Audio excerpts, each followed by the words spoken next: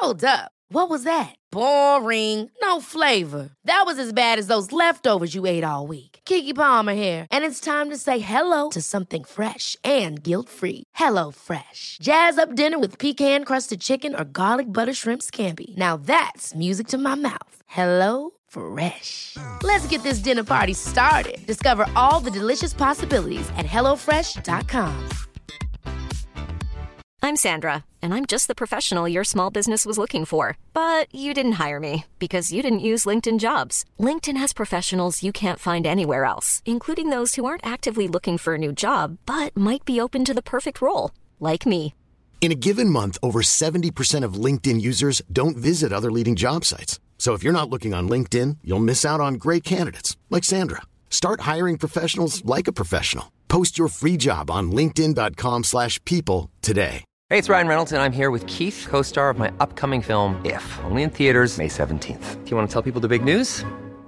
All right, I'll do it. Sign up now and you'll get unlimited for $15 a month and 6 months of Paramount Plus Essential Plan on us. MintMobile.com/switch. Upfront payment of $45 equivalent to $15 per month. Unlimited over 40 gigabytes per month. Face lower speeds. Videos at 480p. Active Mint customers by 531.24 get 6 months of Paramount Plus Essential Plan. Auto renews after 6 months. Offer ends May 31st, 2024. Separate Paramount Plus registration required. Terms and conditions apply if rated PG.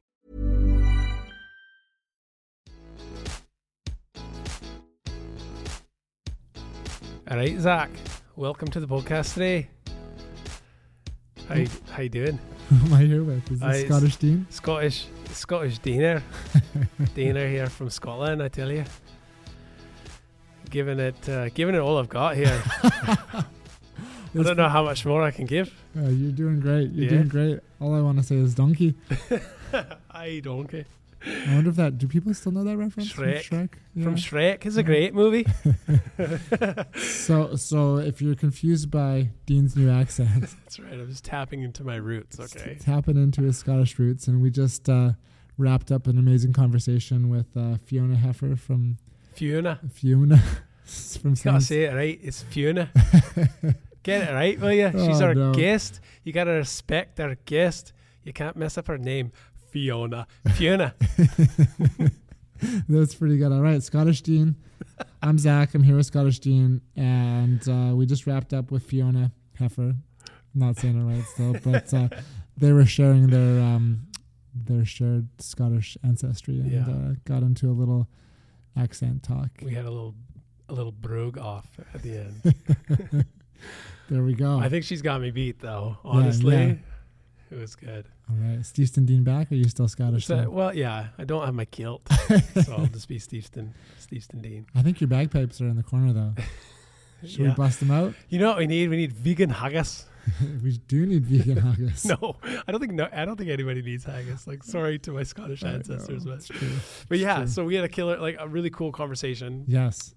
Touching on some really important topics that, even prior to our conversation, knowing what it was about, I really had some kind of like enlightening moments with my own experiences and feelings around drinking. Mm-hmm. Yeah.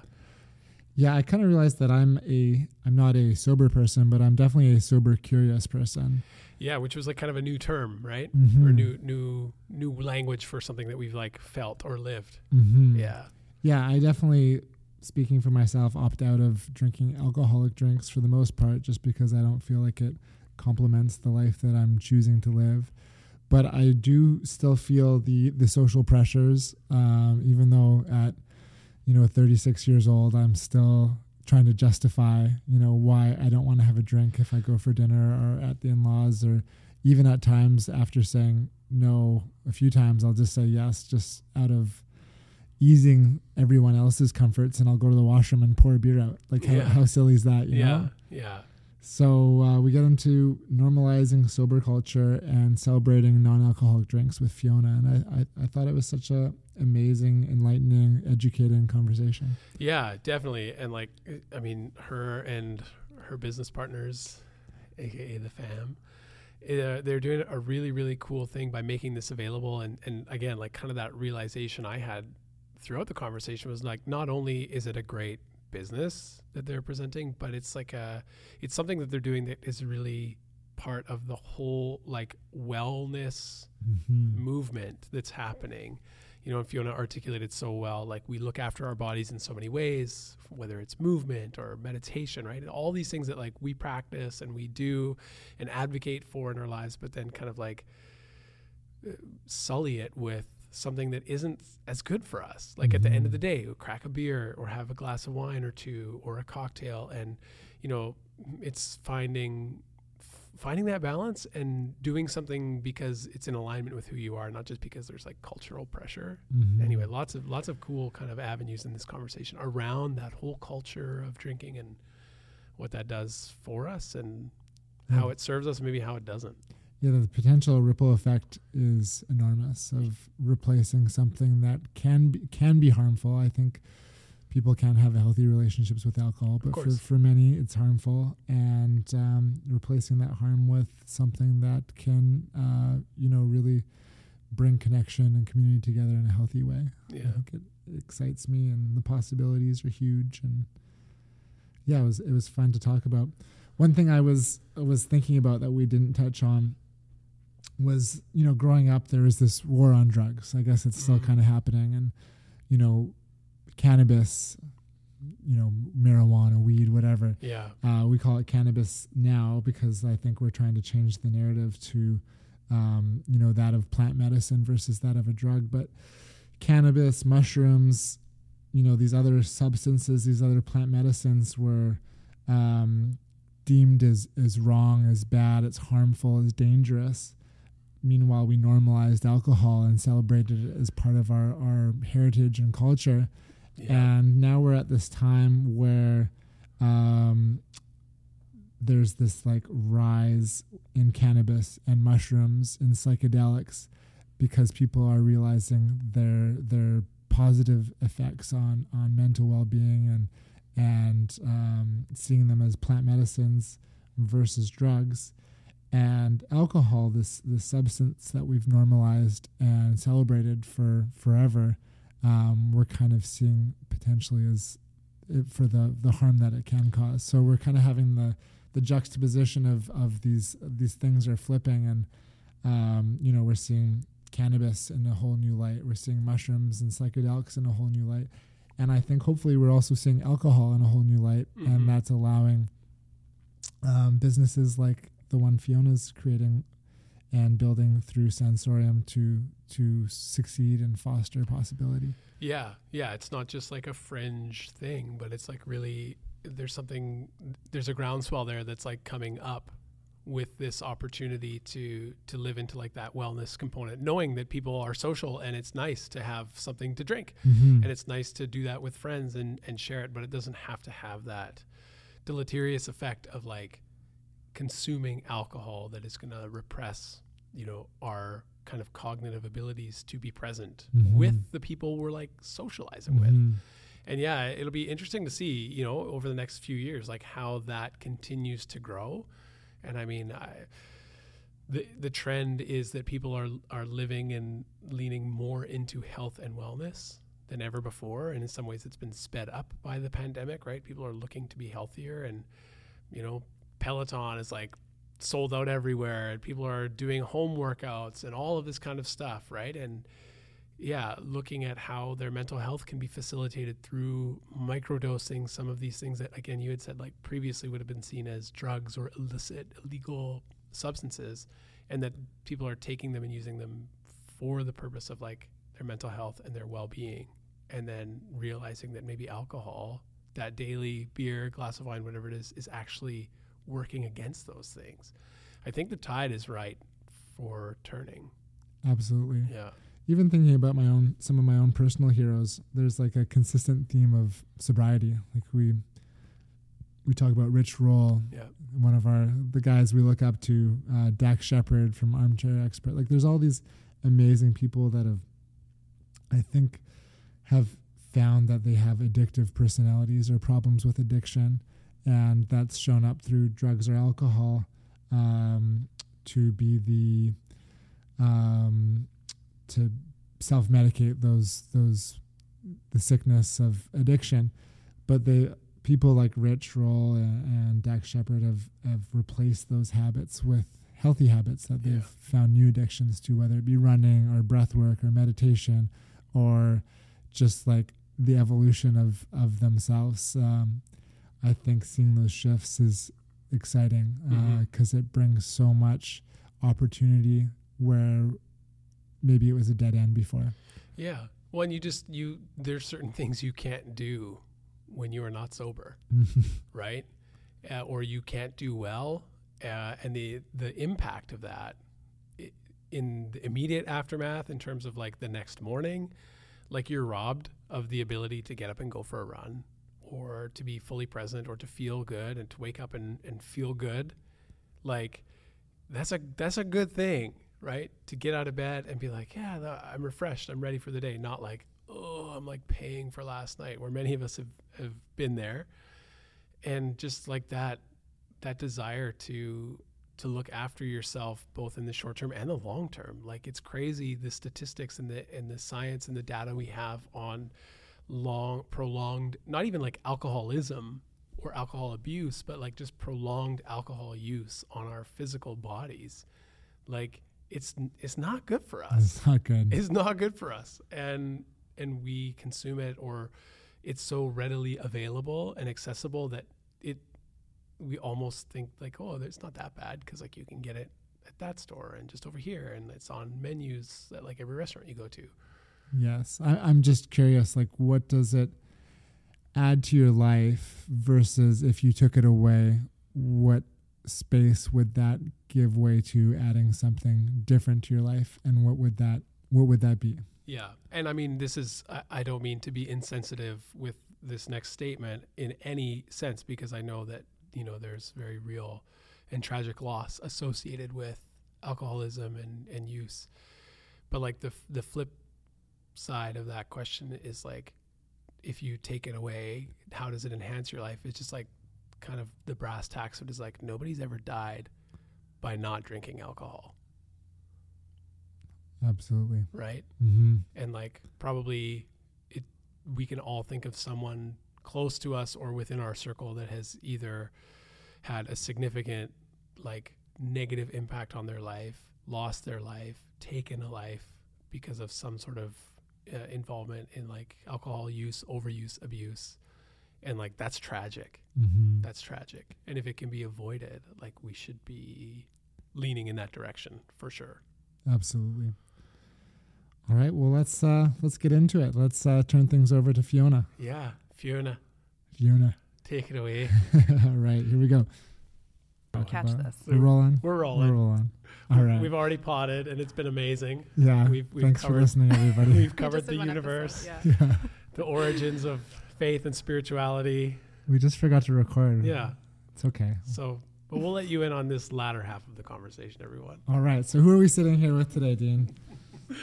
We are here with our friend, Fiona Hepher from Sensorium. Welcome. Thanks Thank for joining this round table of possibility. Thanks for having me. Yeah. We're excited to dive in, get into drinking culture, get into sobriety, get into what you're creating, the space you're holding with your business. But maybe we can just talk about you for a little bit first. Yeah. Sure. This is kind of that origin story journey. It's always nice if people aren't sure about who it is they're tuning into here to kind of get, get a little bit of the story behind the story, if you will. Yeah. How's your day going? Oh, it's so good. I got a little tour of Steveston, which I haven't had before. Yeah. Always sunny. Always sunny. Yes. Even when it's gray. Yeah, that's right. So surprisingly haven't been to Steveston before, but I am born and raised North Vancouver, now live in Vancouver, where I feel more at home. There you go. But always need to be close to the water. So I have lived abroad. I lived in Dubai for 5 years after traveling around the world. And the only reason why I chose it was because it was the closest thing to the water. And I felt like I was still at home. And that added bit of sunshine really helped I was going to my say. vitamin D levels. Absolutely. I'm powered by the sun. Yeah. Oh my goodness. I knew some people who lived in like Kuwait and they're like, oh, it's so hot and sunny all the time. I was like, you take that back. I know. Never take it for Do granted. not complain about Yeah. that. Yeah. Where did you go on your travels? I don't even know these stories. Oh, I wanted to visit family around the world. So my parents immigrated to Canada when they were 19 and 24 together. Where were they born and raised? England and Scotland. Okay. But they met and fell in love in Scotland. Okay. And my dad said, we can get engaged and married, but we're going to Vancouver. Like, that's the one place I want to live. His grandfather horseback rode all the way through Canada, so that's how he knew about it.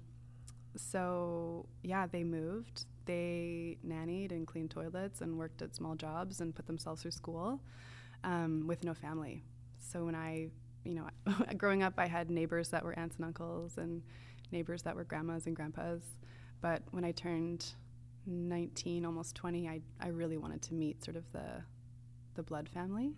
So I just set myself up on a journey, a little 4-month journey around the world, and went and did all of England and Scotland, and had a couple hops to places like New York and San Francisco and Paris, Australia. Oh, okay. Yeah, Dubai.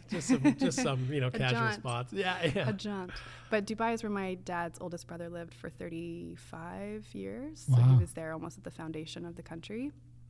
And he really just showed me the beauty of it. I didn't actually see the high rises and the cement and the concrete jungle until I met some younger people, but it was him that showed me the dhow boats and the pearl divers and the water in the desert and the empty quarter. That's where I really saw the beauty of Dubai. So that's what I fell in love with. That's cool.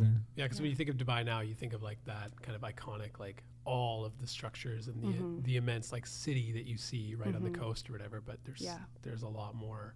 There's so that. much more. Yeah. And I was really lucky. I got into social entrepreneurship in Dubai.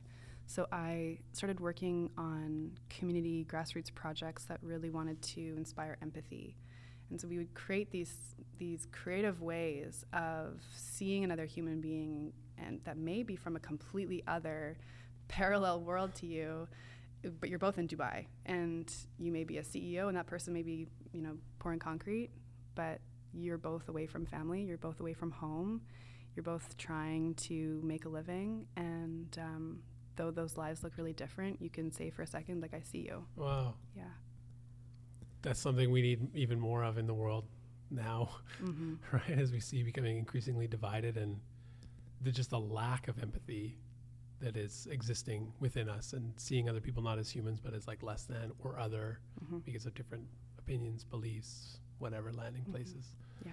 That's such a beautiful thing that travel does, though. It allows you to like celebrate differences and cultures and kind of explore those curiosities. And I think it allows us hopefully to come home as better people, more open-minded and more interested in learning and being students and being curious about other cultures, because it is so interesting to learn about other people and their history. And I think if we can lead with that, we can fix a lot of problems and live a happy existence. Yeah, amen. Hopefully, fingers crossed. So I remember reading a Rolling Stone article when I was like in my early 20s, and they took all these celebrities and they asked like what they would do if they were the president. And I remember George Clooney, cool George Clooney, he put that he would, just how some countries mandate that you join the army and do a service, he would mandate that everybody go and travel for 18 months because he thinks if you saw the world, it would solve the world's problems. And that always kind of like stuck with me. Yeah. I do think that like if we got out of our bubbles and our little echo chambers and, talk to people that we see as different or as others to who we are, I think we would unite a lot quicker than we would divide. Yeah, it sounds like, we do unconscious bias training in boardrooms, on Zoom calls with the same people that we work with every single day. And yet I would say that's the unconscious bias training that we need, is step outside your comfort zone, step outside your four walls and go way beyond. Like go where you don't know, where you don't know the language. Like English is the foreign language, not the norm. No one looks like you. People cover their hair, people cover their faces. Be different. That's the education we need. Be different. Yeah. Want to be in a position of like needing help. I think is when we're in our comfort zone and kind of in our bubble, you can exist almost without anyone Like you kind of know where you need to go for groceries or where you can go for entertainment or fun or whatever it might be. Mm-hmm. But as soon as you're in a different space where you don't know where those things are, like you're kind of in a position of need. And so that opens us up mm-hmm. to receive, mm-hmm. right? And I think that's what a lot of us need is like to be able to receive something from someone else that we might typically not have an encounter with. Mm-hmm. And that's where so much of like the learning and stuff can come from too, is just being open to someone else helping you. I love that. Me too. All right. Well, that's where I was. That's where I lived for a little bit. Yeah. So and then I moved back to Vancouver, where I'm from. Amazing. Did you ever think while you were on those travels that you might set up shop somewhere else and make somewhere else in the world your home, or did you know you were going to come back? I actually thought I'd probably be in the Middle East for a lot longer. Yeah. I was there for just over 5 years. And then my family kind of had some health challenges, and just the distance really settled in that if something was to happen that needed some urgency, I didn't have mm-hmm. the ability to be urgent and get somewhere quickly. So I kind of closed the gap on our distance. Yeah. Did you find you saw Vancouver with a new lens after living abroad for 5 years? Or like your relationship to Vancouver? Mm-hmm. Yeah. I mean, there were a lot of people who hadn't really left mm-hmm. where they had grown up. My friendships with them weren't as strong because I had seen other things, and we've grown out of that now. I have a beautiful community of people who have traveled the world or just really knowledgeable in other ways that I'm not. But at the time, I felt a little bit of distance. Like mm-hmm. I had been the expat for a long time as well in Dubai, and that had a certain story and narrative that brought me a lot of pride. And having been so traveled and having seen so much, I felt quite proud of my accomplishments at such a young age. So coming home and mixing back in was a little hard for me at the time. Yeah. Because maybe one thing when I travel, I feel like I change a lot, I evolve a lot, and to come back to some place that necessarily from a physical perception has stayed the same. Sometimes it takes some reassimilation in a way to be able to get back to living to the pace that we mm-hmm. live here back home. Yeah, they call it reverse culture shock. Yeah, I definitely felt that. Yeah, it's a funny thing. And that's like, at least Dubai, it's kind of similar to what we're about to talk about. Actually, it's alcohol in the Middle East is not allowed, typically, but it is everywhere. I mean, mm-hmm. all hotels and all restaurants that are in hotels and all bars that are in hotels, there's a massive prevalence of alcohol. So I was exposed to more drinking culture there than I had been when I left when I was 19, because it was the only thing that people enjoyed doing. And you've also got an influx of other Western countries, lots of Australians, lots of Brits, lots of Europeans. The prime activity in all those cultures is drinking, mm-hmm. and they brought their culture with them. Right. So, and you're all a little nervous, you're all away from home, you're all trying to meet people, and a lot of people are single and dating, so getting a drink or drinking alcohol is the baseline activity. So yeah, what was your relationship? Maybe we can just talk about, our experiences trying alcohol for the mm-hmm. first time, or just like drinking as a young person, mm-hmm. what that relationship was like. Like, I know for myself, like, it was so exciting. Like, I just wanted to, get that 6-pack, get that cooler, get that, whatever it was. I wanted to party, and I wanted the alcohol, and I wanted to drink as many as I could, as fast as I could. And I'd like, we talk about badge of honor. Like, I was like proud that I could like knock back a 6-pack in like 10 minutes, or I could like beer bong like 2 beers at once, or whatever, like I was like proud of how much I could drink. And my mom was always like so worried, like my poor mom. Yeah. And now like fast forward, like I like rarely drank. And my mom's like, it's flipped. She's like, come on, have a drink. Like, don't be so boring. I'm like, I don't feel like it, Mom. Don't be so boring. I love that line. We're going to return to that. Yeah. So that was me.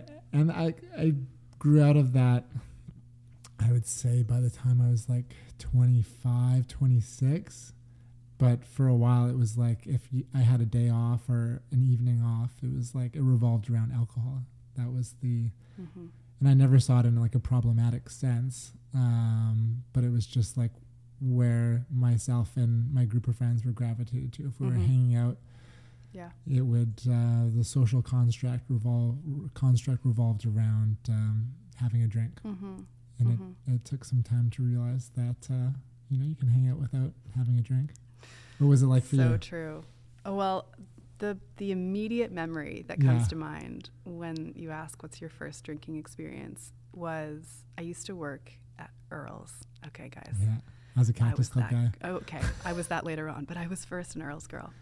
I was a teenager, and I used to go to Hornby Island and summer there with friends, and their parents would come and my parents would come and all get cabins. It was such a great time. I have amazing memories there. But I remember that 16th, year, I was the cool person that was going to get the hookup from the older guys at Earl's for the Mickey and the 2-6 and whatever. And I did not realize what I was signing up for. When I got to that beach party and I started chugging, literal, drinking like water, some of that vodka.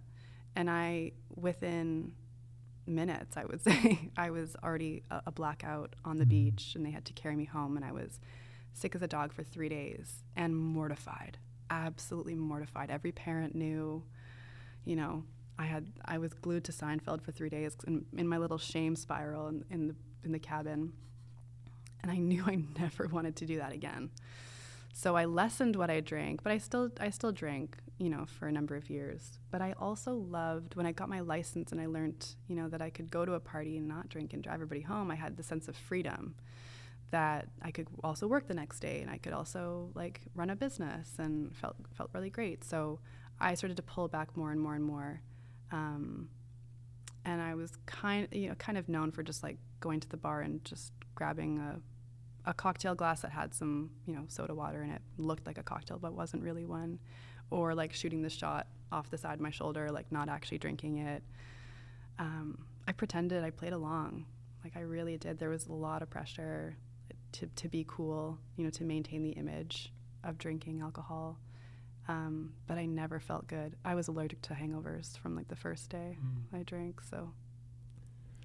Yeah. So funny. What about you, Dina? Yeah, they're not so fun. I've never been drunk.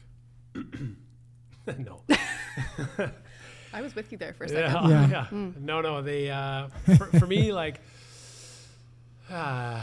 in my household growing up, like it was always a thing. Like my parents weren't like alcoholics, but there was often like my dad and my grandma, like our heritage, like they loved scotch, and so there was always like a drink kind of at dinner, after dinner, or whatever. And certainly like holidays and stuff was more of a celebration, but it was never like forbidden in our house. So I didn't have that like kind of rebellious streak as a teenager to be like, okay, like I'm gonna go out and like get drunk, because I had seen like what it had done to some friends, and like I had an older brother who kind of paved the way in a lot of like maybe some of that rebellious stuff. And we were close enough in age that I saw like the ramifications of that. And like in our childhood home growing up, like my bedroom shared a wall with like the bathroom. So sorry, Craig, but like I would hear my brother come home and he was obviously had too much to drink and was just like sick all night. And then out with the toilet. Yeah. Right. And I'd be like, oh man, it would just be like flushing all night. And I was like, oh, roll back over. And then he was working at a job. He would get up in the morning to go to work and just like felt terrible. And, there's some funny stories that I won't expose him and share, but like, That's enough for him. Yeah. So I kind of saw it that way, but definitely like participated. But I had this weird thing where I never felt the pressure to drink to like fit in or be cool or be accepted. And I just like, whether or not I was kind of ignorant of it, but I just like kind of skated through those high school years being like, I don't mind, like I'll have a beer or a little drink here and there, but like throughout high school, I was never drunk. I never got drunk during high school. And then afterwards you kind of like dabble more, and it definitely happened. But I've always enjoyed drinking, but never to the point of like being someone who would drink too much. Like I kind of knew my limit and stayed there. But then in recent years, like, I don't know, since 2020, like during COVID, when everything kind of shut down, I was like buying all this beer, like to support the breweries, like to support my favorite local breweries. Like I want to see them survive and like it. But then I just found like I wasn't doing anything, and I was drinking like a bomber bottle of beer a night or two. And I'm like, this is not a good practice for me. Like I'm just sitting here drinking and like, I don't think I should be doing this. So it kind of just stopped. And like, so maybe once in a while, but like very infrequently do I drink now for the last, 18 months or whatever it's been since the first month and a bit of COVID.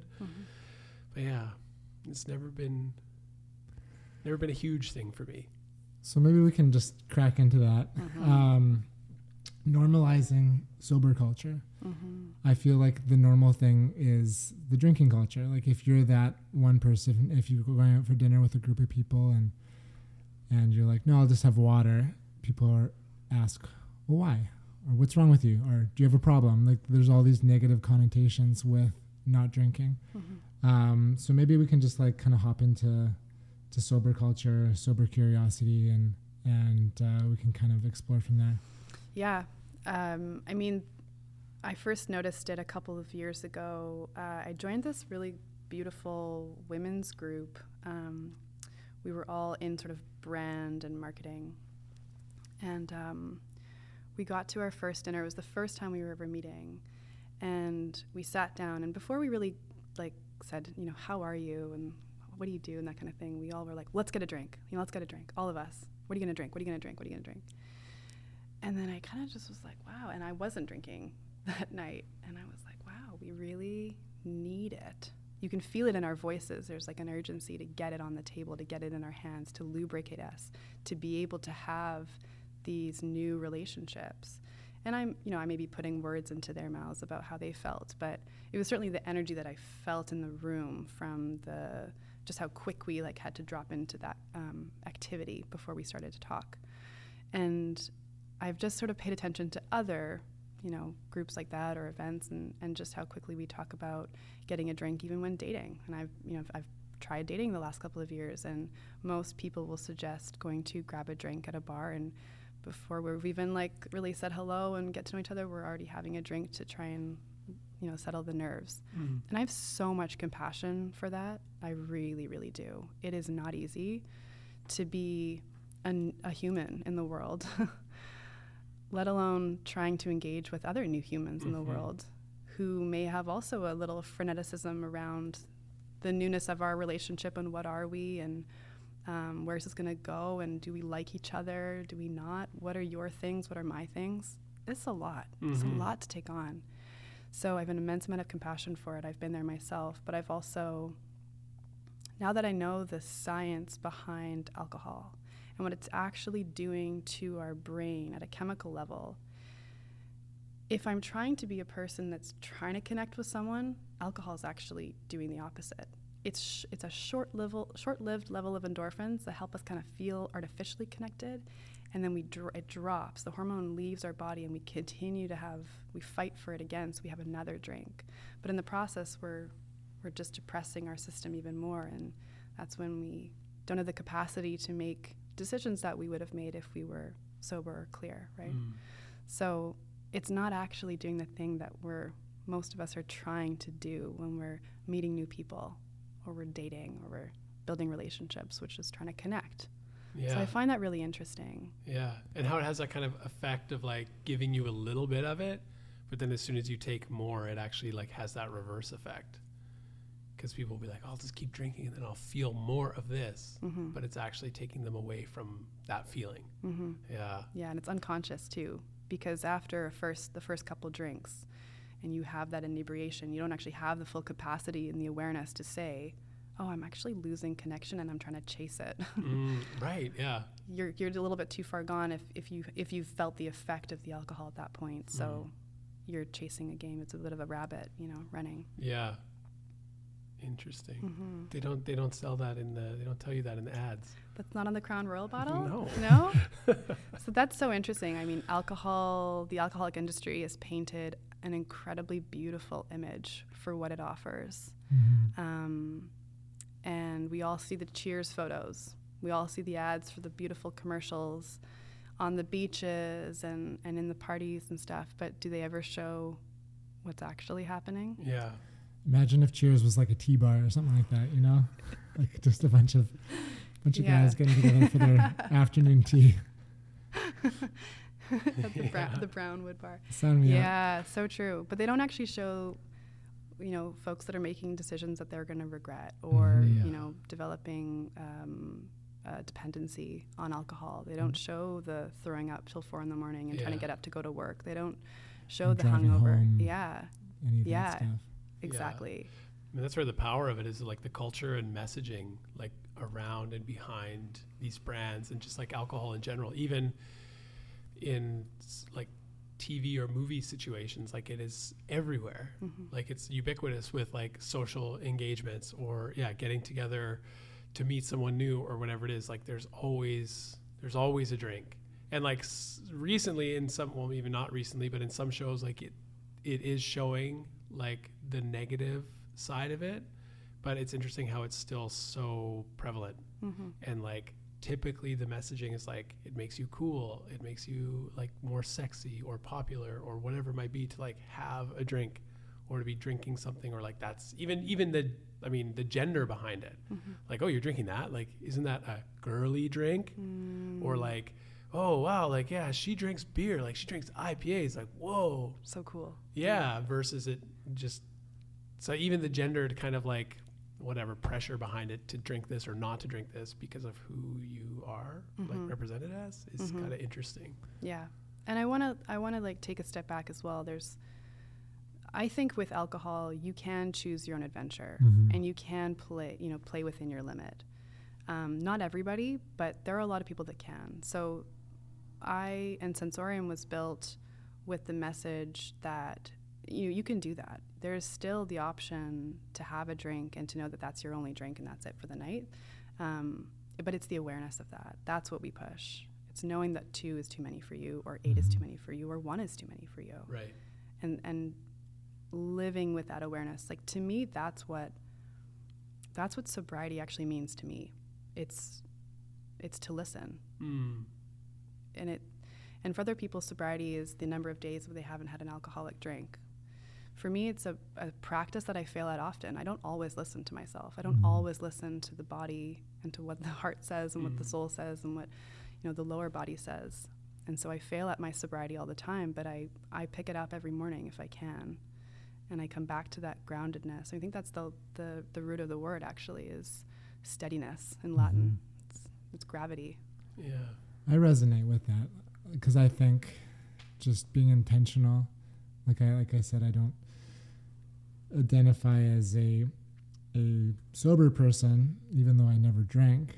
But if I chose to drink, I'd be fine with it. Like if I was celebrating a friend's wedding or like some monumentous occasion where I felt like a drink would amplify the occasion, I would say yes. But more scenarios than not, I just am like, well, I know I'm going to feel worse tomorrow. I don't need to have a drink with dinner. I don't need to have a casual drink if we're going out to have a chat or hang out or whatever. Like, I kind of save those situations for special times that are true celebrations, rather than just having a drink for the sake of it and feeling worse. And I think it coincided with, with the juice track, becoming more aware of my own personal wellness and just becoming more in touch with it, like realizing how I felt for work, for athletic performances, for running or playing soccer or being with my kids. If I had a drink, I wasn't as connected to those other aspects of my life that I deemed were more important than having a beer or a scotch or something like that. Yeah. So it's just kind of what you're talking about, like that intention. And I think I can intentionally choose to have a drink or 2 drinks or whatever, but I don't need that to be a regular thing or a social construct to be able to have a conversation or hang out with somebody. So what is it about, when you go to a special occasion, that wedding, you say you want to elevate the experience, what is it about the drink that offers you that? That's a great question. Flipping things. Personally, like I don't have an attachment to alcohol, and more cases than not, I do say no. But if I'm want to relax into like the general mood of what's happening and maybe get a little bit silly and, act out of, maybe, I don't want to say act out of my boundaries. I'd say like maybe become more kid-like or free in the moment. A couple drinks can just make me more playful with my friends. But I can be playful without alcohol too. It just like depends. It takes me a little while to get in that mood, Yeah, I hear you. So that's usually it's with my closest high school friends, and it's like the societal norm that we've built as a group is like having drinks. So if one of them's getting married or having a bachelor party, like I'll usually engage, not all the time, but I'll choose those moments where, I'll join them, and we usually revert back to, being high school guys. And it is fun. Yeah. For that moment. Yeah. But it's not something that I need for all of the moments or for Monday, Tuesday, Wednesday, Thursday, Friday, or whatever. Like I found previously, if you went for dinner with friends, you'd have a drink, or if you went to a parent's house, you'd have a drink, or if you wanted to chat with somebody, you'd have a drink. And, I opt out of all of those now. So, well, I think we talked about this before, but using the word drink to describe yes, alcohol. Yes, let's talk about that. Why are we even saying that? Like, yeah. Let's talk about language. Why can't it be a juice? Why can't it be a juice? Why can't it be a tea? Why doesn't the juice truck make me feel silly, It should. Yeah. Just got to put a little more... A little maca, yeah, exactly. A little more little pine pollen, Yeah. That'll bring some silliness out. I think it's true. I think why have we shortened that word? That perception, because we should. Like I remember even in LA, there was like a tonic bar, Dragon Herbs. That's like a traditional Chinese medicine shop where you can buy herbs and stuff. But they have a tonic bar where they'll make you brewed teas or elixirs that have various tinctures or herbs in them. And I remember going there with Ryan, and I actually felt more intoxicated off of these herbs than I did from alcohol. Yeah. And there's no like hangover or totally, I believe you. Buzz. I mean, I think there's like kava and other things in there that kind of can modify your mood in a less damaging way. Oh yeah, there's so many plants that we know very little about or have not been introduced to the wider market for us to access, but they work. They do. 100%. Yeah. But yeah, let's jam on language. Like we were talking about this before, like going for a drink, people assume that's alcohol, but it should be anything that's, a beverage. And then when we're associating with alcohol, like some of the language that's attached to it, we were just kind of having a bit of a brainstorm before, like, and these are terms that I definitely have used when, talking to a group of friends when I was younger, like blackout, wasted, slaughtered, sloshed, wrecked, hammered, trashed, shit-faced. Like, are these positive things? I'm not sure they are. Yeah. I know. We love them too. We love those words, don't we? We all use them. I even used it earlier. I mean, it is really descriptive of what happens. So it's being honest at the very least. We could actually just revert to saying, would you like to go for a glass of wine? Or would you like to go grab a cocktail or grab a beer? Like, we could actually do that. I don't know what's stopping us. Drink sounds lighter to me. It feels a little bit lighter. It feels like we're not invested as much in the alcohol. So maybe it feels a little more casual or appropriate even. For a person that doesn't want to have alcohol, it's a little assumptive now. So there's a little, especially when you're just sort of meeting somebody or getting to know them. If they don't know that you don't drink, it kind of creates a bit of a tougher conversation. At least I've felt to navigate that. Like, actually, just so you know, I'm not going to have an alcoholic drink, but if they have non-alcoholic drinks, I'd be happy to grab. Like, just like extra clarification required. Yeah, exactly. Yeah. So I think if we used a little more inclusive language, or even just set up the environment a bit better for people to navigate easier around not drinking, then we'd probably lower the stigma around it. So yeah, that was something I wanted to ask, like destigmatizing sobriety. Like, people associate it with choosing not to have a drink, because we briefly touched on like having a problem, or they're curious why. So why? How do we destigmatize that? How do we normalize just having a drink of water, or having a tea, or having some kava, or whatever you want, some maca, you know? Well, first, I think we look at why people need other people to drink alcohol with them at the same time, and why are they drinking alcohol in the first place? So if your intention is to, you know, you're feeling uncomfortable, or you're uncomfortable in your own discomfort at that location or with that group of people, and you need the alcohol to sort of like lower your senses a little bit and lower the barriers so you can enter into a more comfortable space, and that feels vulnerable for you, I feel like you like having a buddy, you know, a drinking buddy, if you will, to help you. And so when someone else chooses not to, it like raises the alarms that maybe you're not doing something correct, or it's wrong, or, you know, something, you know, kind of like that. So I think we get nervous, and we try and find other people to come on board with us to normalize our own needs at the time, you know? So kind of what I'm hearing, and probably might be the truth for a lot of people, is like alcohol can help us escape insecurities. It gives like a false confidence, or a liquid confidence. So how do we, just like, you're a parent, I know you've worked in sexual wellness in the past, and probably, you know, it's still part of who you are. How do we just raise confident people that can have confident experiences and conversations without alcohol? Oh my gosh, so true. So true. I mean, a lot of I don't know if you listen to the work of Zach Bush, but I love the way that he talks about raising humanity and getting comfortable with our discomforts, and really that sort of awareness. That's what sobriety means for me. And so when I talk to Olive about, you know, going into school or meeting new people, I put zero pressure on the whole act of itself. If she doesn't want to go into school that day, I wait outside 5, 10, 15 minutes. When she's ready to go in, she's ready to go in. And that's her teaching herself how to regulate her nervous system. And that's me facilitating the okayedness and the assuredness that it's all right to do that. You don't have to rush in and get comfortable with everybody at everyone else's pace. You do it at your pace. And so if that translates to when she becomes a teenager, my hope is that she says no when she really means no, and she says yes when she means yes. And she says, I'm not ready, and no one goes too fast, and no one pressures her, and she moves fast when she wants to. And if that translates to adolescence, then I think I've done my job.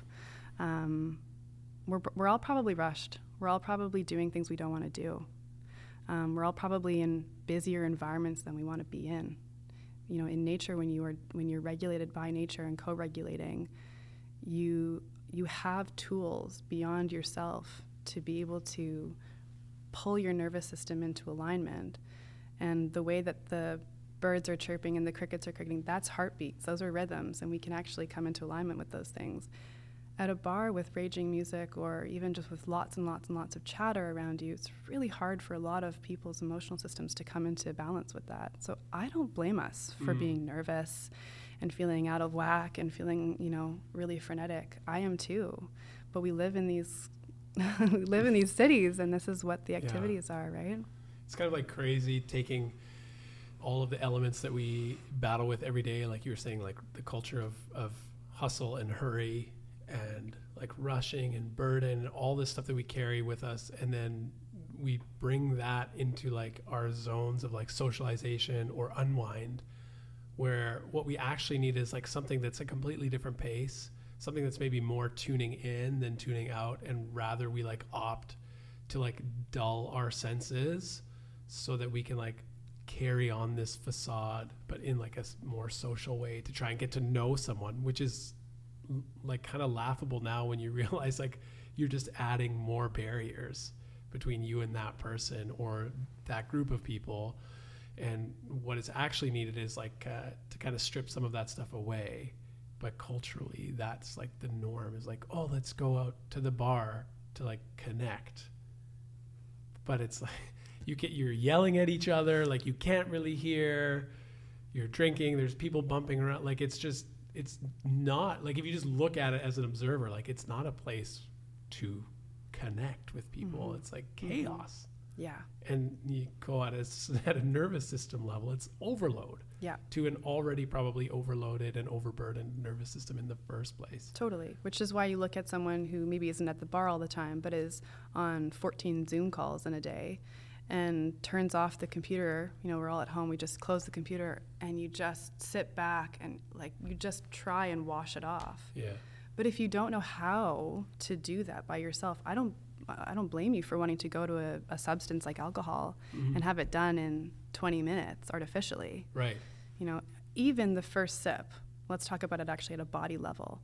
Even the first sip of a substance you know is going to make you feel relaxed. That first sip will do it. Why? Because your body knows. Your body knows what to do. So I drink all non-alcoholic beverages now, not a single drop of alcohol. I get a flushed chest with red wine. My back starts to feel loose with beer. Even yesterday, I was doing a tasting with a guy and I had 2 sips of beer, and I was like, I'm feeling something already, and it's fully non-alcoholic. Yeah. Why? Because for the first 15 years, my body drank alcohol and knows exactly how to move into that state. So it's doing it for me, and I think we're looking at placebo effect. That's what we're talking about. This is not contained to this industry. This goes way beyond other industries too. That's incredible. Yeah, that is interesting.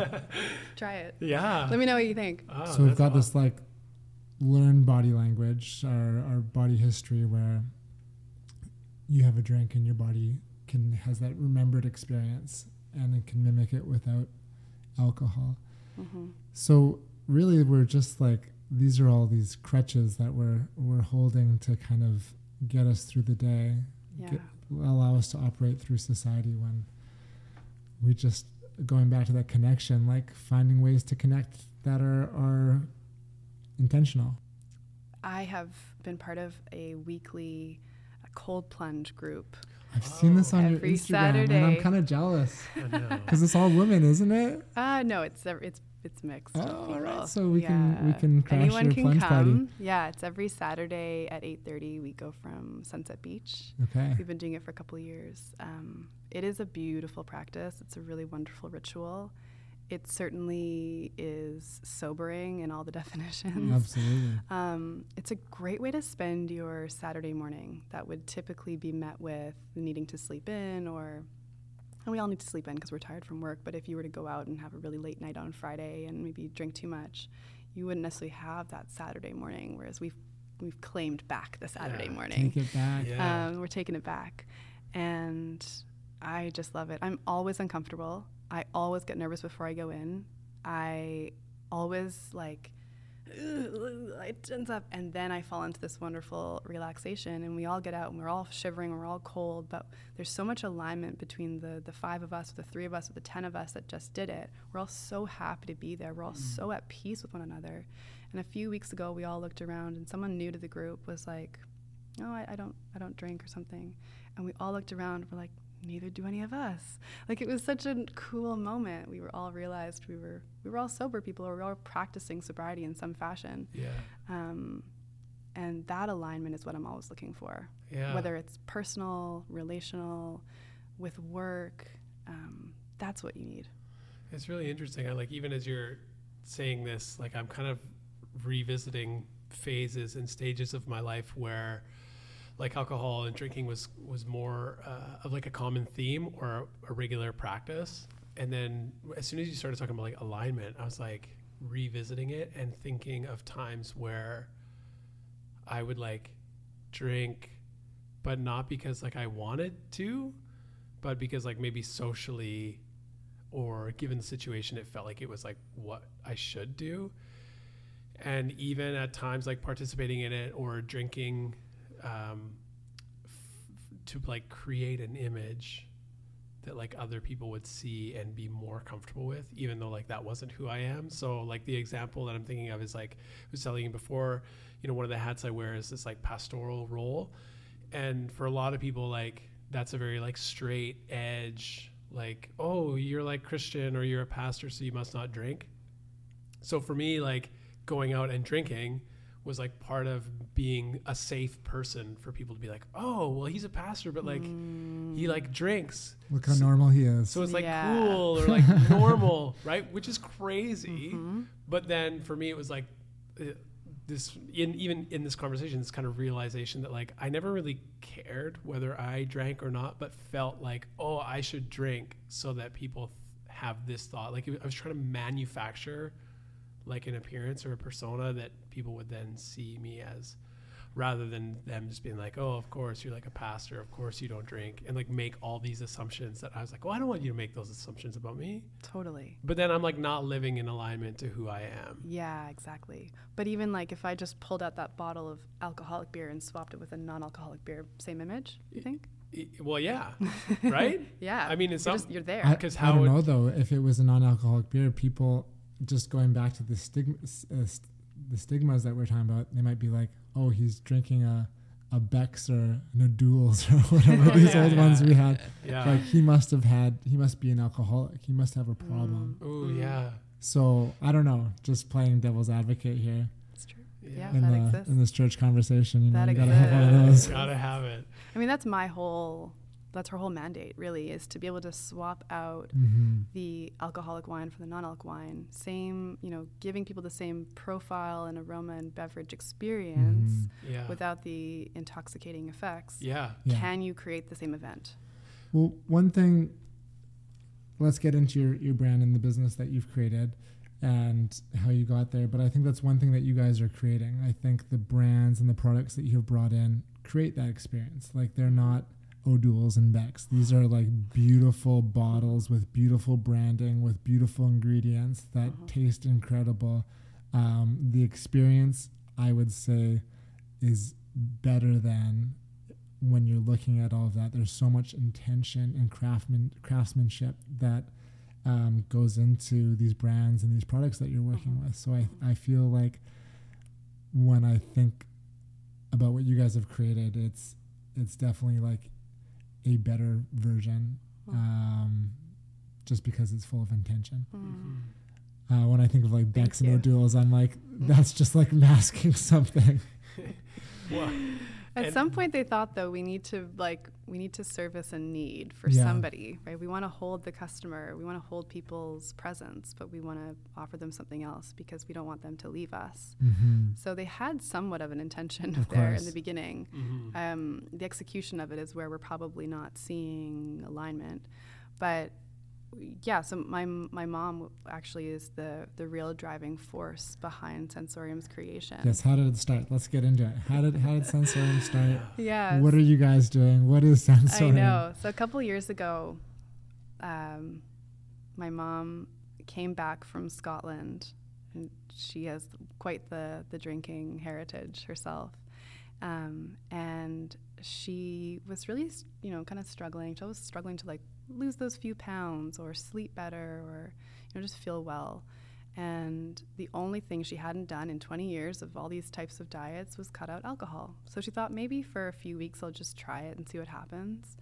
And went down a rabbit hole and just found so much information about the brain on alcohol and what it was doing. And there are now a ton of studies that show it, will fast track you to all sorts of degenerative diseases in the brain. So it's not great. It doesn't look positive on the outcome. And she just thought, after I know this information, I don't know how I can go back. I don't know how I can keep drinking. So she immediately cold turkey cut it. And this was my mom who, wine o'clock at the end of the day, loved her glass of wine, loved that Chardonnay, And I grew up with that. That was super normal in my family. A glass or 2 or 3 every night with dinner was absolutely normalized. And that woman just went cold turkey. And she hasn't picked up a glass since. But what she 100% knew is, I love the ritual. I don't want to give the ritual up. There's got to be something else. And I don't want to drink a sparkling water. So she went out and found some wine options that were available, some non-alcoholic wine options that were okay, that did the job. But it kind of got a little tired after a few months. And, I was trying to support her and I find other things and couldn't really find them either. By Christmas, this is the end of 2020, My dad was running around to 4 different stores trying to find all these different types of wines and beers that we wanted to have our mimosa on Christmas morning and the beer in the middle of the day and that kind of thing. And we thought, this is ridiculous. There's got to be a business opportunity here. Yeah. Absolutely. And how come no one's doing I this? know, right? Yeah. And so her sort of career, she was going into her now second retirement, but that woman will work till the day she dies. She was not ready to stop working.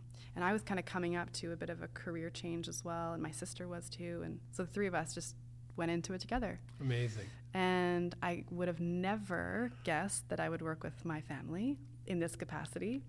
And yet here we are, it's working, and we do the work to work together, which is really wonderful. And I'm so proud of how far we've come.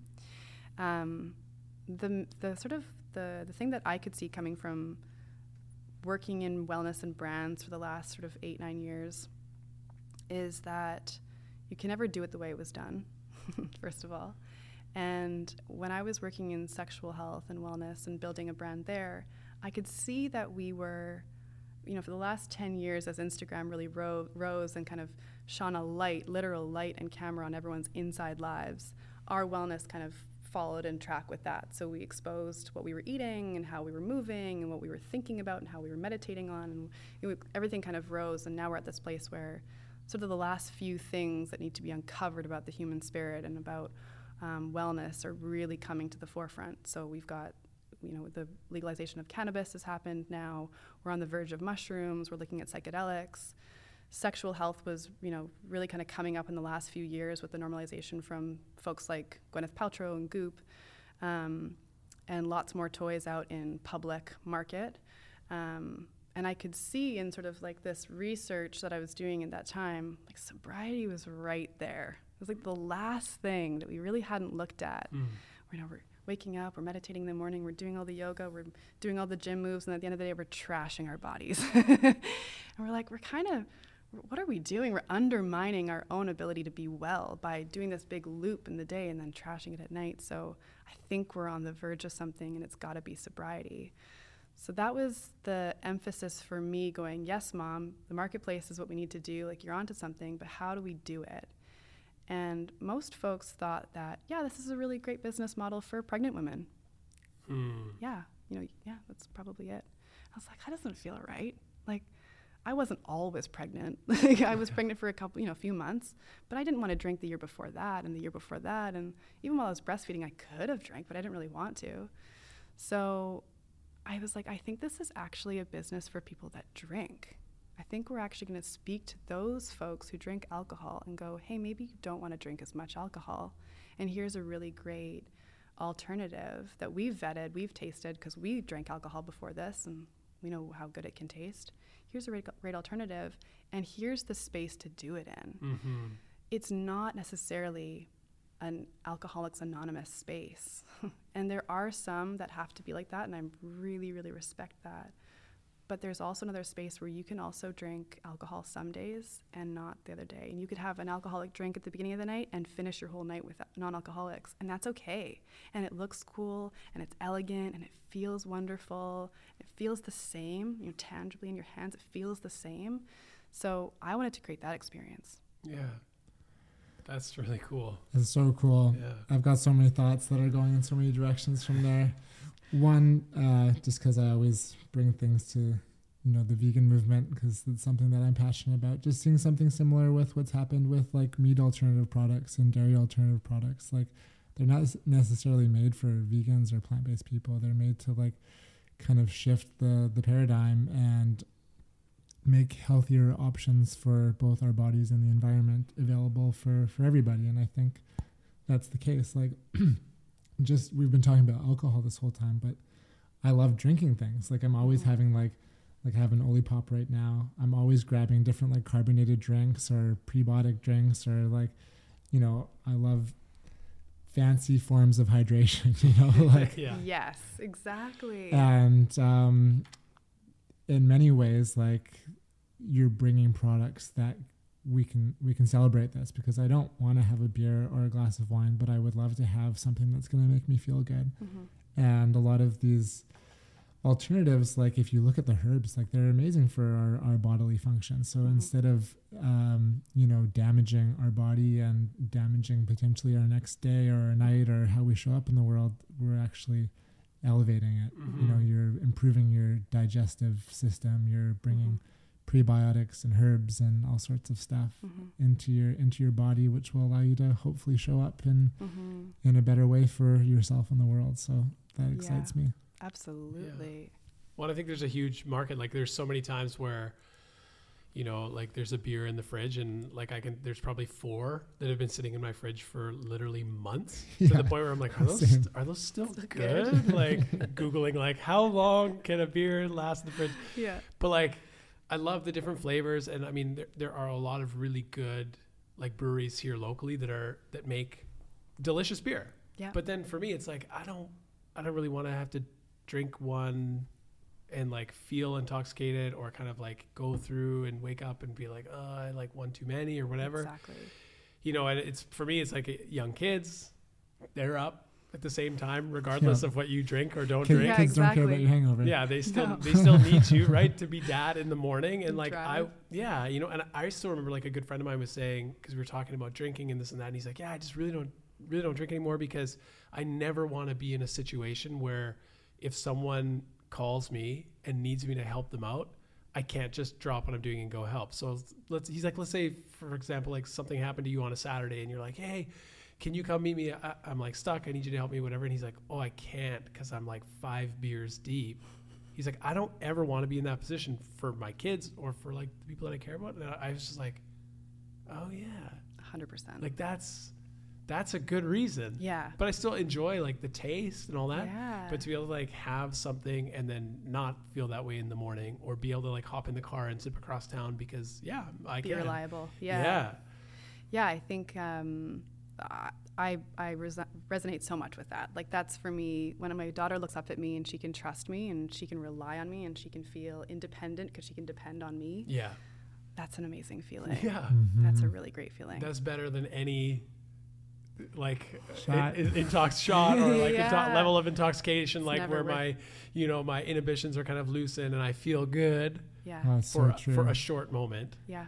Like making such intentional direct eye contact with your child or your loved one, like that's more intoxicating than like like when my youngest son Cole, he just like stares at you so deeply and I'm like for that moment I'm like high, I'm intoxicated, and that I would prefer to enjoy that intoxication than knocking back a bunch of tequila shots. Yeah, exactly. Maybe that's just me. Well, I think like the greatest, those moments, right? Like that you describe, being able to know that your little person can like fully depend on you, or connecting with, our kids or partners or whatever it is. And like just the precious value of like the present moment and truly knowing like it's all we have. Like this right now, right here is like, this is it. And to begin to like wake up to that, in our morning meditations or routines and trying to be intentional throughout our day. But then again, when it comes to like social time or whatever, we like dull that or miss that or drink to the point that like we're not actually able to be present and take in, like we're robbing ourselves of like the most precious gift we have, which is to be fully aware and present and like in the spaces that we're in, rather than like dulling ourselves away from that. And when you're not trying to escape your life, you will feel peace in the present moment.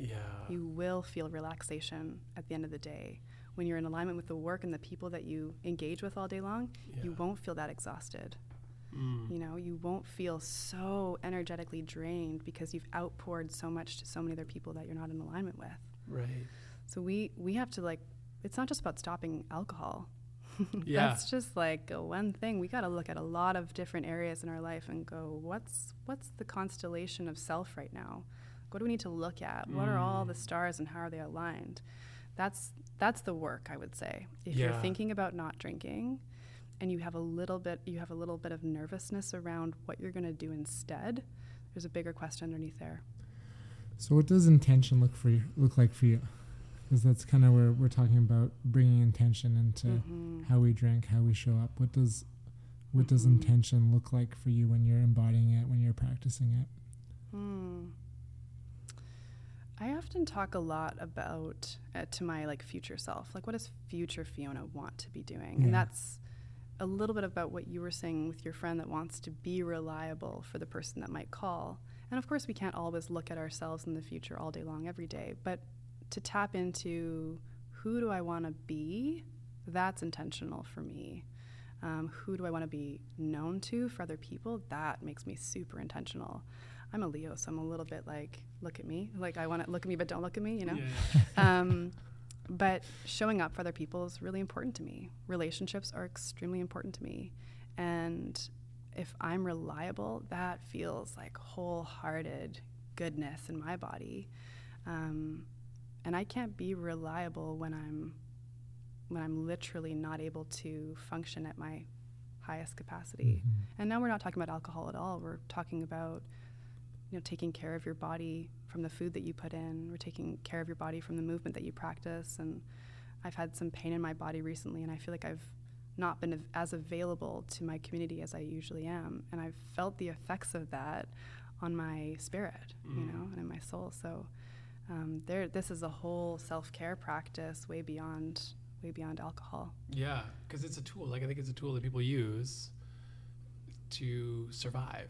Yes. So, like, I hate my job, but I don't want to have to deal with it. So I'm just going to go and hate it. And then when I come home, I'm just going to, like, dull that fact. Or this relationship is, like, challenging, but rather than, like, do the work and dig into it, I'll just, like, drink so that I can be, like, in it, but not really. Yeah. And so, yeah, this is interesting that it's like that is this, like, it's not the cause. It's like the thing we try to self-medicate with. Totally. And you might not be like, oh no, I'm not an alcoholic. Like, I don't drink to be drunk or anything like this, but you're using it to, like, pull yourself away from whatever the actual thing you need is to, as you said, like, have your kind of constellation of self be like aligned. Yeah, that's so good. I mean, humans just love variety. This is the thing. When I was learning about sexuality and sexual wellness, I learned quickly that it's really about variety. We love things. We love state changes. We love things to shift a little bit. You know, not drastically to the point where your whole life flips upside down all the time, but that's why we love that end of day ritual or that morning ritual or that happy hour ritual. Is we love those little bits of variety in our lives. So rather than do away with it, you know, we're not saying stop everything and never do it again. Stop drinking alcohol altogether.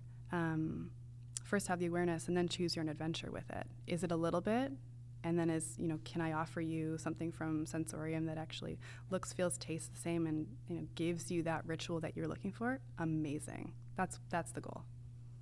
Yeah, that's so cool. So at Sensorium, I got a bunch of questions from a lot of the things that you said, but at Sensorium, basically you guys are bringing in various brands, products, non-alcoholic drinks, and you guys are wholesaling and distributing them across Canada, or what is it looking like right now? Yeah, so first and foremost, we're a marketplace for non-alcoholic products, wine, beer, spirits, and more. We started the business a year ago with importing product that we wanted to see in Canada. There is some selection here. There's not everything, and the US and Europe and Australia have amazing selections. They're 2-3 years ahead of us in terms of industry. So we're a little bit behind. We're probably the largest industry to come together with the non-alcoholic product line. So we brought in a few things that we wanted to see, and we curate the rest in Canada. So we're growing into, you know, hopefully the largest sort of premium selection of non-alcoholic wine, beer, and spirits. And aperitifs and concoctions kind of come in there as well. That's the stuff that you would see that have like really beautiful herbs and botanicals and are either, you know, plant-based or vegan and have a really great brand and message behind it, that are not a spirit or a wine or a beer comparison. I love those ones personally. Like when I look at the ingredients and I see all the herbs and adaptogens and all these amazing foods that are in them, I'm like, yeah, let's have one of those. But they pour like a cocktail and you have them in a martini glass or a coupe, and you get that same experience, right? And they're really aromatic, like the smells, and like, I mean, because a lot of drinks are herbal in nature. Like I know, like maybe I'll say it wrong, but like when we used to have Jaeger bombs, like Jägermeister was like a drink in Germany that was like a herbal tonic to like support like digestion or something like that. And like a lot of alcohol kind of had, I'm not a historian on this at all, but a lot of alcohol had like roots that were in some form of digestion or some form of ritual that wasn't about being intoxicated. Yeah, I mean, that's what aperitif and digestif are from, right? And that's our origins of alcohol. And cocktails are meant to be drank before so that you can help digest your food. But it's kind of similar to what's happened when you look at sort of meat and how meat is produced or served, with salt and pepper and spices and plants to make it taste good. The actual ethanol doesn't taste good. We blend it, we mix it, and we ferment it and do all these things to it with plants or other ingredients to help it become something that we want to taste. And even then, we put it into a cocktail with lemon juice or lime juice or just dressing it up, sweets and stuff and cordials to make it go down. Make the medicine go down. So take that away, take the actual just molecule of ethanol away, and you might actually enjoy it more. Because most people are drinking cocktails because they actually don't want to taste the alcohol, right? Or they're like, oh, that's too strong. So like, can you add some more soda or whatever? Because it's not like a taste that we're really like drawn to. Most people seem to be quite averse to it, right? It's like, I would be. Your body is, because it's technically a poison. So your body is like, no thank you, right? It's so such we a dress funny it up thing that we train ourselves. Like I remember like those first beers or that first time I had scotch or tequila, it's like repulsive, like you're like your body's saying no, but you're like, oh, but it's cool. So let's get through this. Let's get through it. Yeah, you remember those tricks you had to do, like plug your nose, hold your breath, take it back? And we would do these weird things in bars to be able to drink alcohol. Yeah, I don't have to do that anymore, which is great. God, I love what I drink. But yeah, that is a funny little comparison of how we mix things up. Yeah, I like that analogy. I mean, I think it is similar. Like when people are like, I couldn't go vegan because I love burgers or chicken, and I ask them, well, what flavors do you love? And they'll just describe all the spices, all the herbs, all the vegetables that you put on the meat. And like, oh, so like it's got nothing to do with the meat. You just like the sauces and the flavors that are added to it. And what I'm hearing is like the same with what you guys are creating and fostering is, we can have that flavor profile because we've been dressing it up all this time already. So it's already something that we love and appreciate without harming and poisoning our body.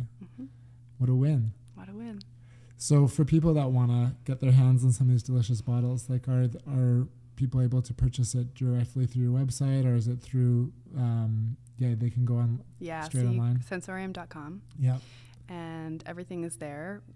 You can follow us on social if you want to see me and my sister come on and talk to the different brands that we have in our little arrangement here. We ship across Canada, so we have a flat rate in BC and a flat rate across Canada, so all the way to the islands you can get our products. We try to make it affordable for people, so we're not... the interesting thing about price is some folks think that non-alcoholics should be cheaper because it doesn't have the alcohol in it. So that's another conversation about the value of the actual alcohol itself, and that's, maybe for another day. But we actually have, I would say, all beverages should be priced as they're made, with the craftsmanship that they come with. And in many cases, de-alkalized wine has more steps than a alcoholic wine and has a more expensive technology to be able to surface that taste and flavor. So you'll find things that are anywhere from, $12 and $13 all the way up to $26, but in a wine category. But that's what you'll see at the liquor store as well. So it's priced for everyone, and we can help you find what you're looking for. I love that beyond the alcohol, you guys are also celebrating the artisans, like the makers. I think that's beautiful, and that's something. We're kind of in this consumer capitalistic world that we live in with this like fast food, kind of fast consumerism, fast fashion culture. And if we can kind of slow things down and celebrate these artisans and these makers, I think there is so much more value there. I would much rather spend $40 and put that money towards a creator than, $20 on some kind of mass-produced product that, doesn't have the same impact on somebody's life. Yeah, well, what's interesting is a lot of the brands were made during COVID. That's so cool. Yeah, so a lot of these brands, including marketplaces, were started homegrown because people were at home so much, and they were either drinking a lot or they recognized, oh, now I've got the time to put into that project that I've been thinking about for so long. I've made this kind of beverage for years as an award-winning bartender or something, and now I can actually put it into practice. So they've had limited ability to grow their business in the way they would have had before the pandemic. So it's really important for, I think, all of us to recognize that these are really fresh businesses. They don't have a ton of investment behind them. They don't have lots of working capital to begin with. And they started within the last 2 years, right in bedrooms and living rooms like ours. Yeah. It's important to support that. That's so cool. Yeah. I can get behind that. For sure. Well, and I don't know, it's one of those things where you can feel good about your choices, both in what you're doing for yourself and how you're supporting someone else. Yeah. And I just looking at your website too, and there's even some local brands, right? Yeah. Like Red Racer. Yeah. And I didn't even know that they made, I love the name Street Legal. Street Legal. Right? It's kind of good, so they're playing into it. But yeah, I'm curious because I had lots of their IPAs and they're award-winning, right? So it's oh, there's an option. Yeah, they've got great beer. There's a new brand that just launched called Nani, and Lee's running around the city doing a great job at getting his beer out to people. We've got some local spirits. Lumet from the island is one of them. And more across Canada are growing. I'd love to see more people in Canada produce non-alcoholic product. If anyone's out there that has a vineyard that wants to create a de-alkalized wine with me, call me. I'd love to see Canada create its first de-alkalized wine. I think that's missing. I think we have the grape to do it. We just haven't tried yet. Wow. But the market is there, and we can assure you that it will follow and support you. It's got to happen. It's got to happen. So many incredible wineries here in Canada. Yeah, it's a matter of time. Someone's probably working on it. We just haven't connected yet. Right. But always putting a shout out there. Definitely. And there's a market that's growing. There's lots of space to play, and it's a beautiful community of people that are very supportive of each other. And when one raises, we all raise. So that's the marketplace's mentality. I'm just getting excited and thinking about when we get back to regular community events, going to a Sandstorm event where there's a tasting menu and just trying a flight of all these botanical amazements. Well, if you've gotten to the end of this podcast, you are invited to an event that we're actually having at Nemesis at the end of the month, where you can have 5 different cocktails that we will craft and listen to another podcast. But you can also come and taste at the Juice Track on the 12th and 13th. Yes, we'll be there. For sure. We're going to be, and you can buy the product, which is different. So we'll have a huge selection of product that you can come and grab. And I'll be slinging cocktails and tasting wines and beers, so come on down. Amazing. Well, I've got a few questions, as I always do, and then maybe we can wrap things up, see what you got, Dina. Sounds good. I'm always curious, you've created this incredible brand with these amazing products. What's next for you guys? Where do you hope to take this in the next year, 2 years? Such a good question. It's a question that we're answering right now. Yeah. Where do we go? Especially in such a fresh and young industry, we get that asked of us a lot. I'd love to stay independent and out of the ordinary.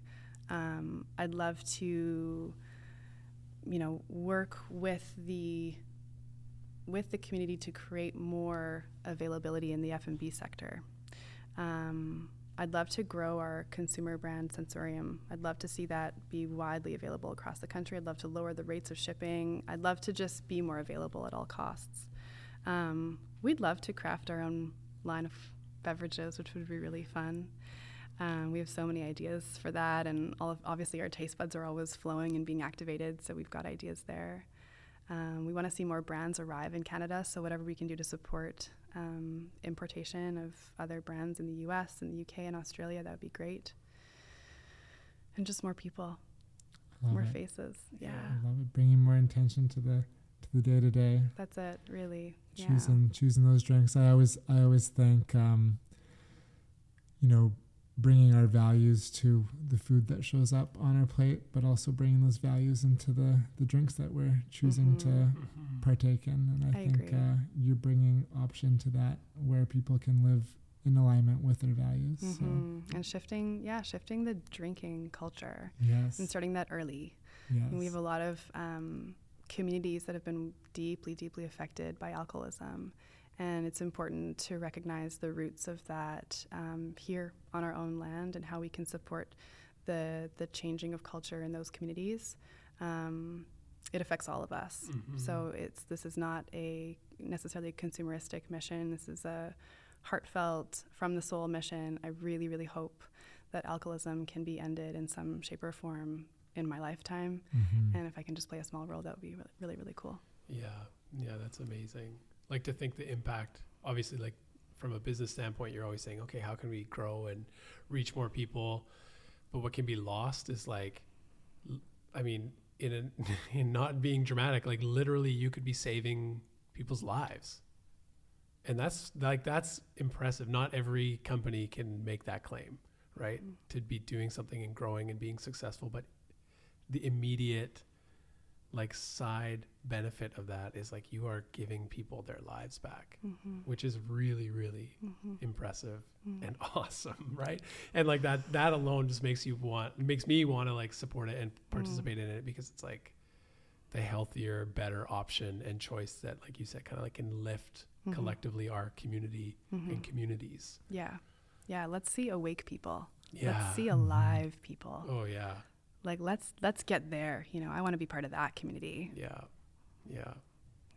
I love it. I'm just listening to this, thinking about like everybody, myself included, has somebody, if not themselves, that have been affected by alcohol or alcoholism. And if we can create habits that don't destruct the way that alcohol does, because like Dean was mentioning, like for addiction, like alcohol's just like a self-medication. It's not like the alcohol is not the problem, but if we can bring in options that are constructing versus destructing, I feel like there's so much possibility, and I think that's where healthy communities can flourish and just kind of domino out in such an incredible way. So I think people like yourself are creating so much good, and I'm stoked for you. Thank you. Yeah. Thank you. I really appreciate it. Should we do a little random rapid fire to wrap things up? Oh, got it in you? Rapid fire. Yeah. Rapid. This is where I just throw all the oddballs at you random. And see where things go. Okay. It's actually so funny. I have like a list of just like rapid fire, kind of like whatever conversation, random questions. And one of them is so funny for this conversation. It says, are you a mocktail or a cocktail person? What's in your mocktail? Yeah. What's your go-to? Mocktail's like a funny word too. Like, is a funny is word. there like another word that we have, or is it just mocktail? I actually just go straight to cocktail. Yeah. Yeah. You're going to make me something? It's a cocktail. Right. There we Concoction? go. Cocktail. Yeah. Great. So I'm a cocktail person. All right. There you go. If I'm making a cocktail, oh man, I love so many different things, but Negroni, non-alcoholic Negroni. I love essence of orange, and I just love the way the rind hits my nose, and it's really good. It's good. It's a good one. Right on.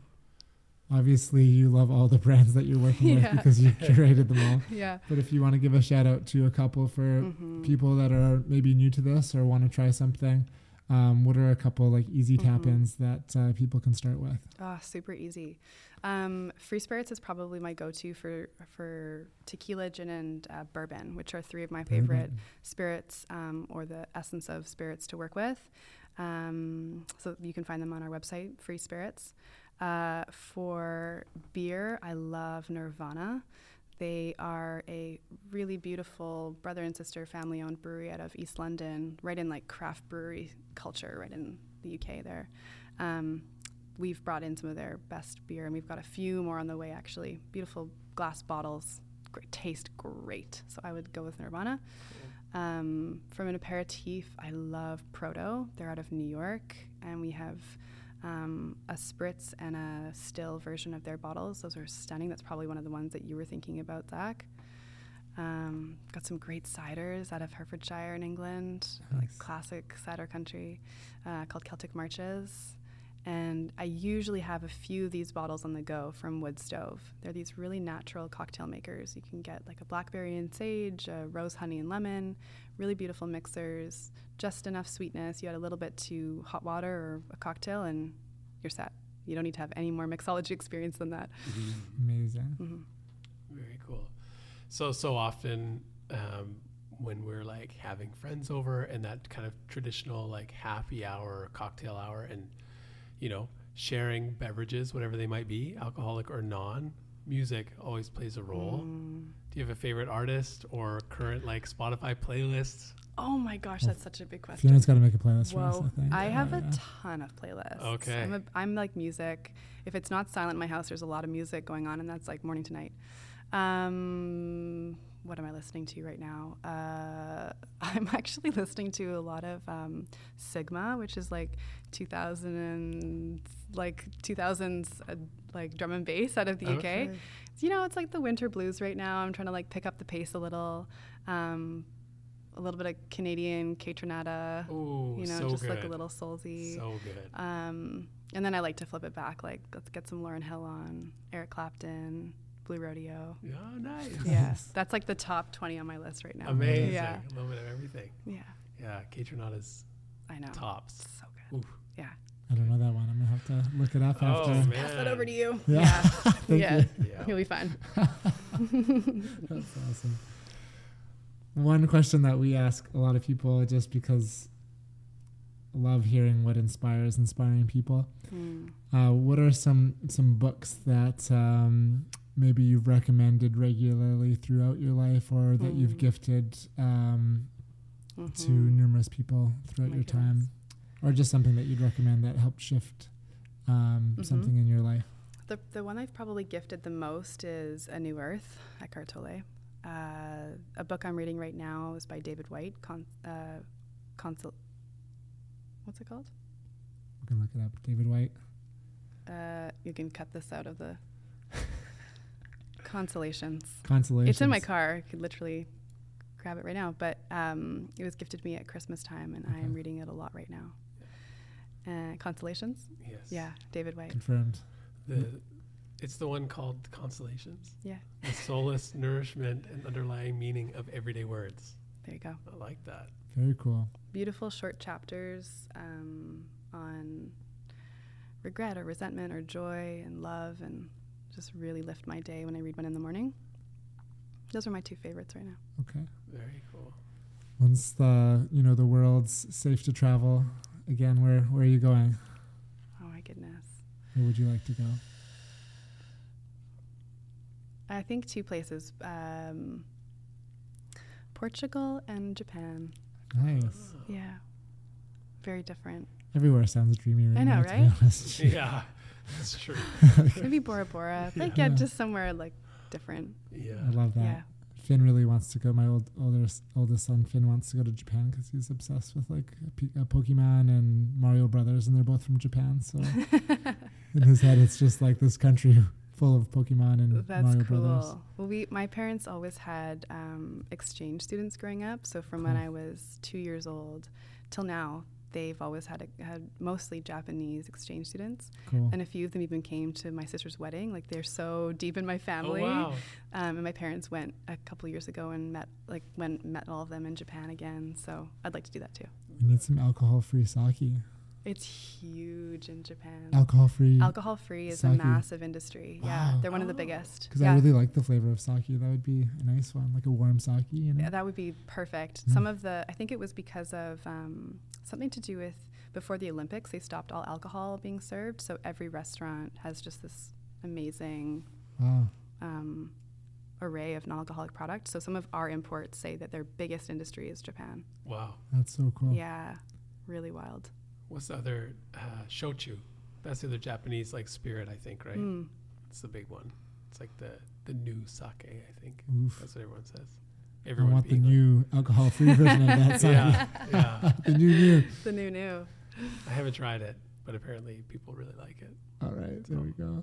There you go. You watching anything good on Netflix or Crave or any of those platforms these days? Oh my gosh, do you know what brought me back to my Scottish lineage? The show with, when they travel back in time all the time. Oh, like Outlander?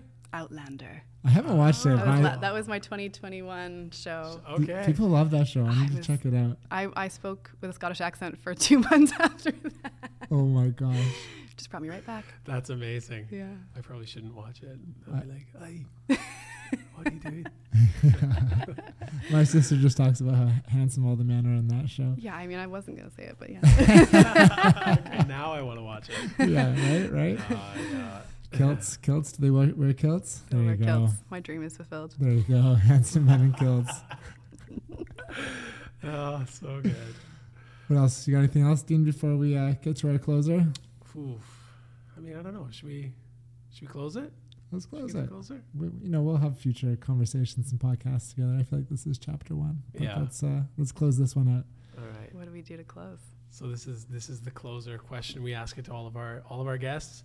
Zach and I kind of like found our way through friendship into this podcast, and both of us are firm believers in doing good, being good, feeling good, all of the good. And so that's kind of reflected in the name of our podcast, A Little More Good, knowing that's what we wanted to like see in the world and put out there and represent. But we always want to ask our guest, what does that mean to you? A little more good. Okay, well, I'm going to jump into something that I do on the side. This is one of the other hats that I wear. I am a doula, a community doula in birth. And I believe that a lot of the start of a good life begins with a good birth, or at least a good birth story. And I really hope when I try to help women have good birth stories, that's where I see a little more good. Yeah. Oh, that's awesome. I love that. I know you wear so many hats, so it'll be great to have, conversations with some of those other hats. I love that. For another pod. Just casually drop that at the end of the pod. Yeah. And I'm a doula. We'll have to have Fiona back to talk about That's so being a cool. doula and so many other sorry. things. Amazing. Thanks, Very guys. cool. So good talking to you. Yeah, thank you Really so good. much. Looking forward to the 12th and 13th, the 12th and Pop-Up Juice 13th. Truck. See everyone there. May and 27. It's going to be great. Bring your kilts. I have a wee drama non-alcoholic. Oh, that was good. That was good. That was good. All right. I'm impressed. Until next time, everyone. Thanks, Fiona. Thanks for listening. Thanks for being here.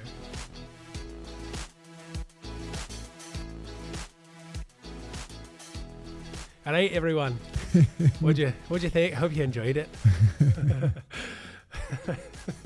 It's just so fun.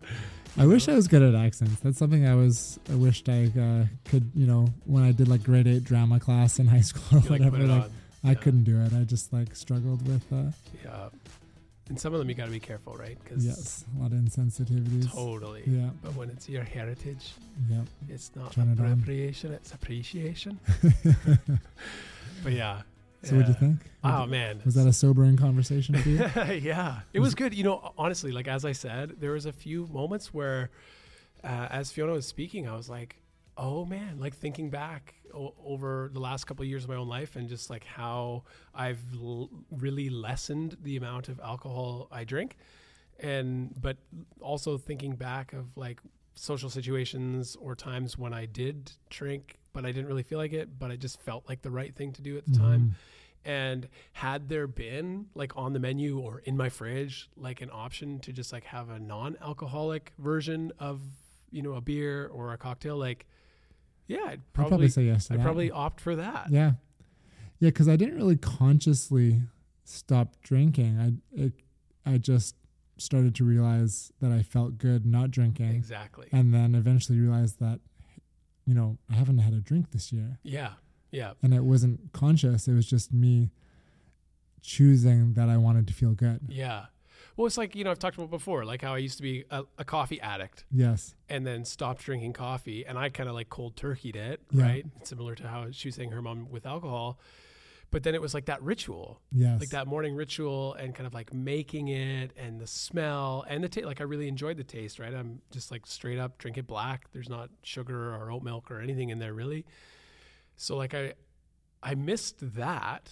And then once I just started drinking decaf, it's like, oh, all that comes back. Like I still have that ritual in the morning of like making it and grinding the beans and, you know, boiling the water and blah, blah, blah, blah.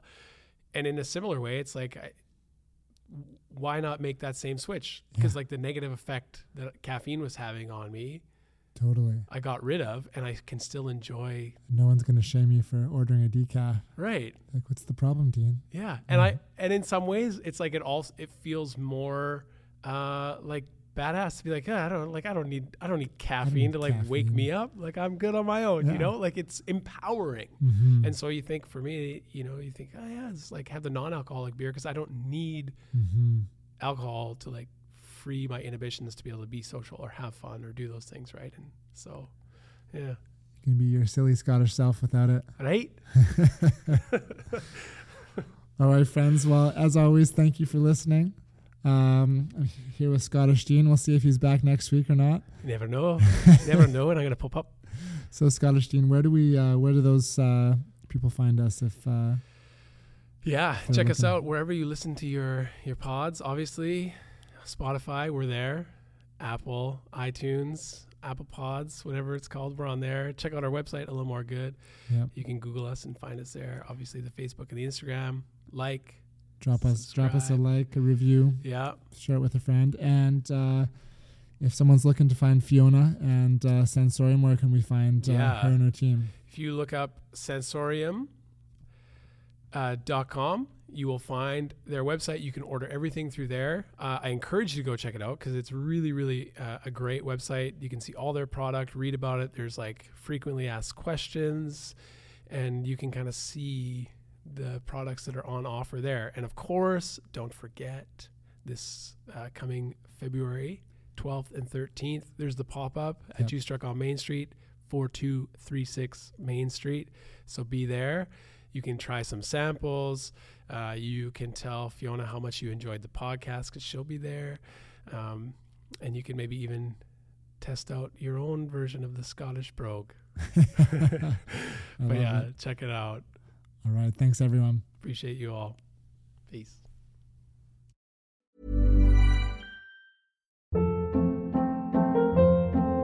Hold up. What was that? Boring. No flavor. That was as bad as those leftovers you ate all week. Keke Palmer here. And it's time to say hello to something fresh and guilt-free. Hello Fresh. Jazz up dinner with pecan-crusted chicken or garlic butter shrimp scampi. Now that's music to my mouth. Hello Fresh. Let's get this dinner party started. Discover all the delicious possibilities at HelloFresh.com.